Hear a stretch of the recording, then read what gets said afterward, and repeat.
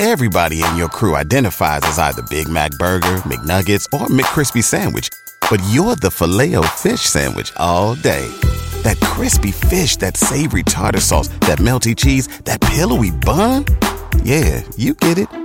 Every time. And if you love the Filet-O-Fish, right now you can catch two of the classics you love for just $6. Limited time only. Price and participation may vary. Cannot be combined with any other offer. Single item at regular price. Ba-da-ba-ba-ba.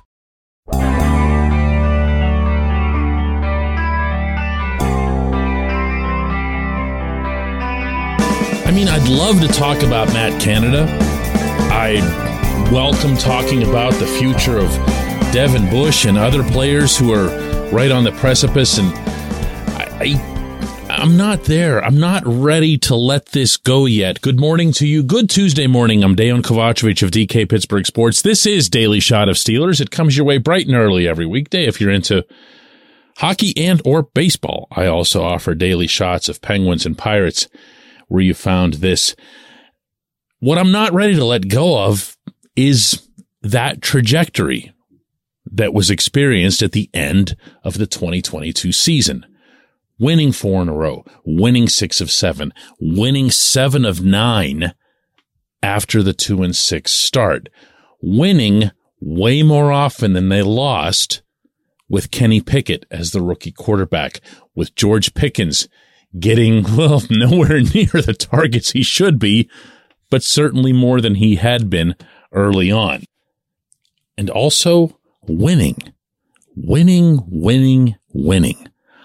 Yeah, difference in caliber of competition. The schedule got infinitely lighter in the second half.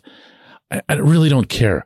When you're 2-6 and you've just changed quarterbacks and you've got a lobotomized coordinator and an offensive line that's still working itself out, if you found a way to win in that second half without just throwing all the young guys out to pasture and saying, listen, we're just going to put a bunch of veterans in and we're going to make this work out just to try to build up some credibility to our record or, extend the non-streak of Mike Tomlin's, then you'd have achieved next to nothing. It wouldn't have been nothing, but next to nothing.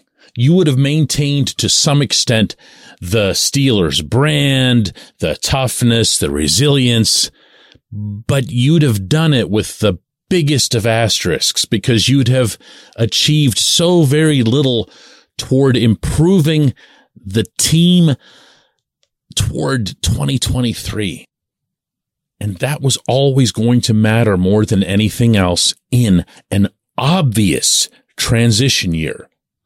And the way this team did it, by riding those kids, by riding them out whenever they would struggle, by sticking by them, by supporting them, and then eventually for that script to flip into the other direction where you saw the Steelers leaning on Kenny Pickett, on Najee Harris, on George Pickens to win them games. When you saw them forming their identity off of that young / inexperienced / incohesive offensive line, you saw the payback. You saw the beginning of the next chapter of this team.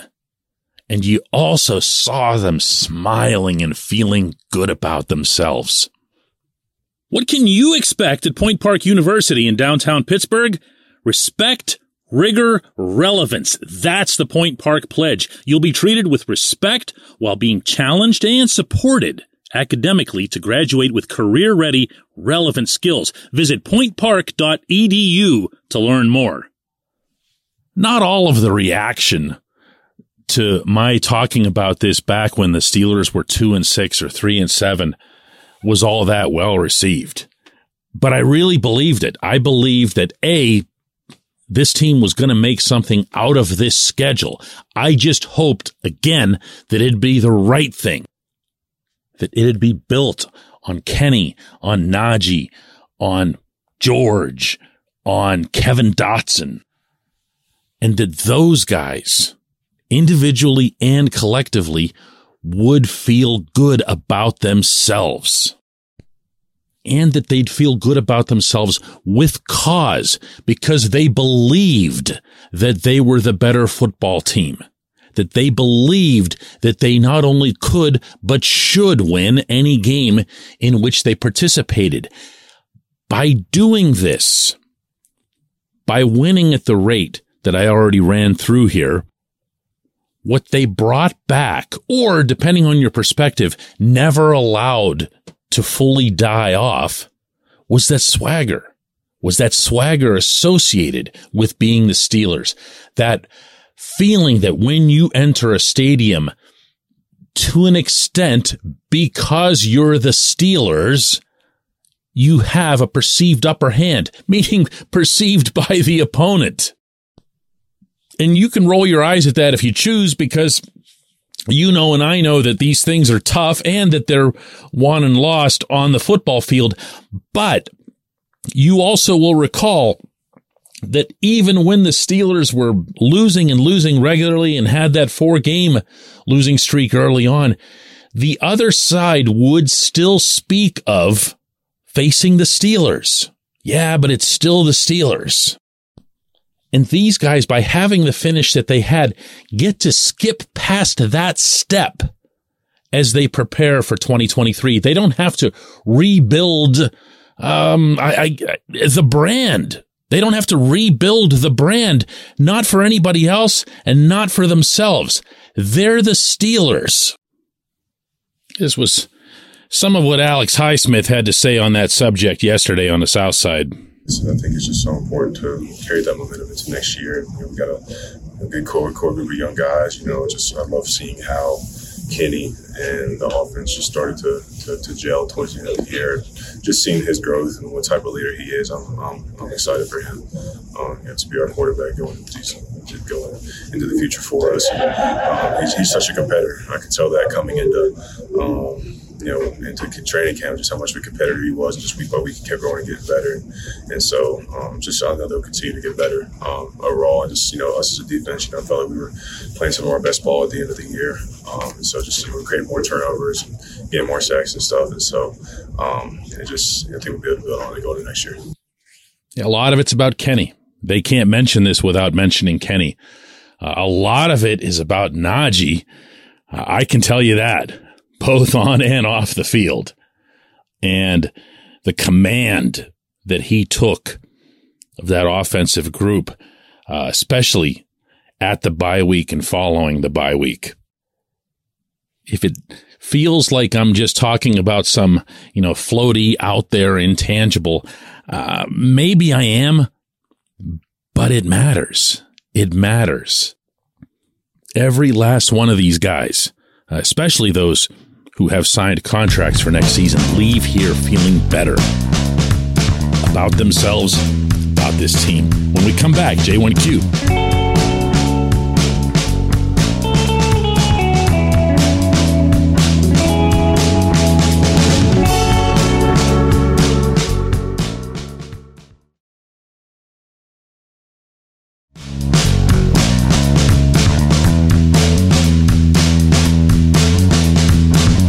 Of Daily Shot of Steelers is brought to you by our friends at Mike's Beer Bar.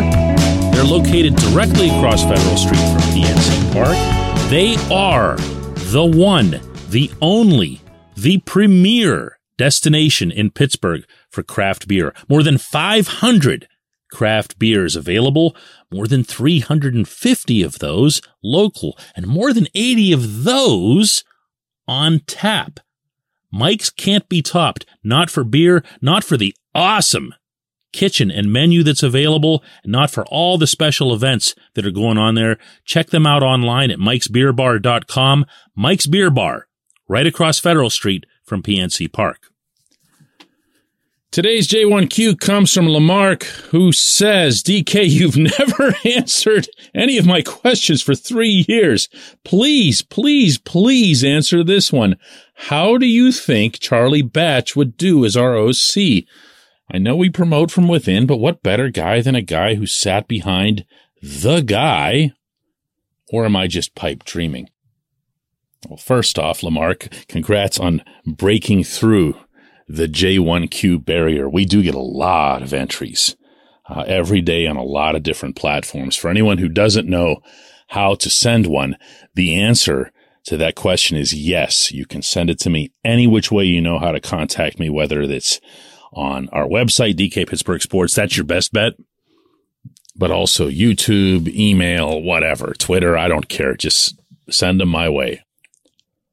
One thing I've tried consciously to never do in my dealings with readers, and this goes back through my entire career, beginning at the Post-Gazette, continuing at the Trib, and now with my own media company, is to even come across as if I'm condescending to anyone.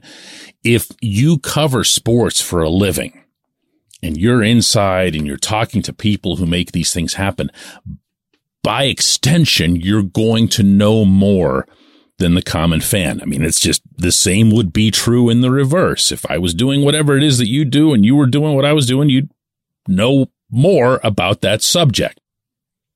But I'll always go out of my way to make sure that it doesn't sound like I'm talking to you from Mount Olympus and flicking pistachio shells on the masses or anything like that. So please, as I say what I'm about to say, take it in the right spirit. Fans will always name former players for proposed coaching roles. Fans will always do this. Why? Because they don't know who the up-and-coming coaches are, almost all of whom are not prominent former players. But because they saw something in the player that they respected or appreciated, they think, oh, just make him a coach, as if there's nothing to that. I've been witness in covering the Steelers for 25 years now to former players, prominent former players, coming into the coaching ranks and finding out that it's infinitely more work than even they would have imagined because they were dealing with their coaches on the player level, and it is different. I'm going to give you a couple of examples. Carnell Lake is the one that jumps to mind. Carnell Lake is heady a player as you could have ever wanted in your secondary. Just a really, really, really smart human, let alone a smart football player. And Carnell came in and he had to work his way up through the Steelers ranks, same way Jerry Olszewski did. And they'd have to start out low on the totem pole because they needed to find out, what does a defensive assistant do? How do you draw up a plan? How do you actually execute this? The Jeff Saturday stories are a 1 in a million for a reason, because that's not how it works.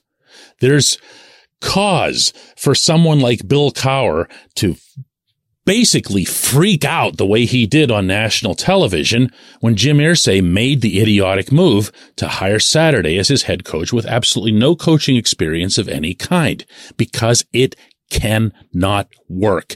And there is a real fraternity of people who do put in the time, the effort, the studying, the background details that are involved in becoming. It's not just a matter of, oh, I put in my time or my dues or anything. No, you actually have to know these things in order to climb up to the next level.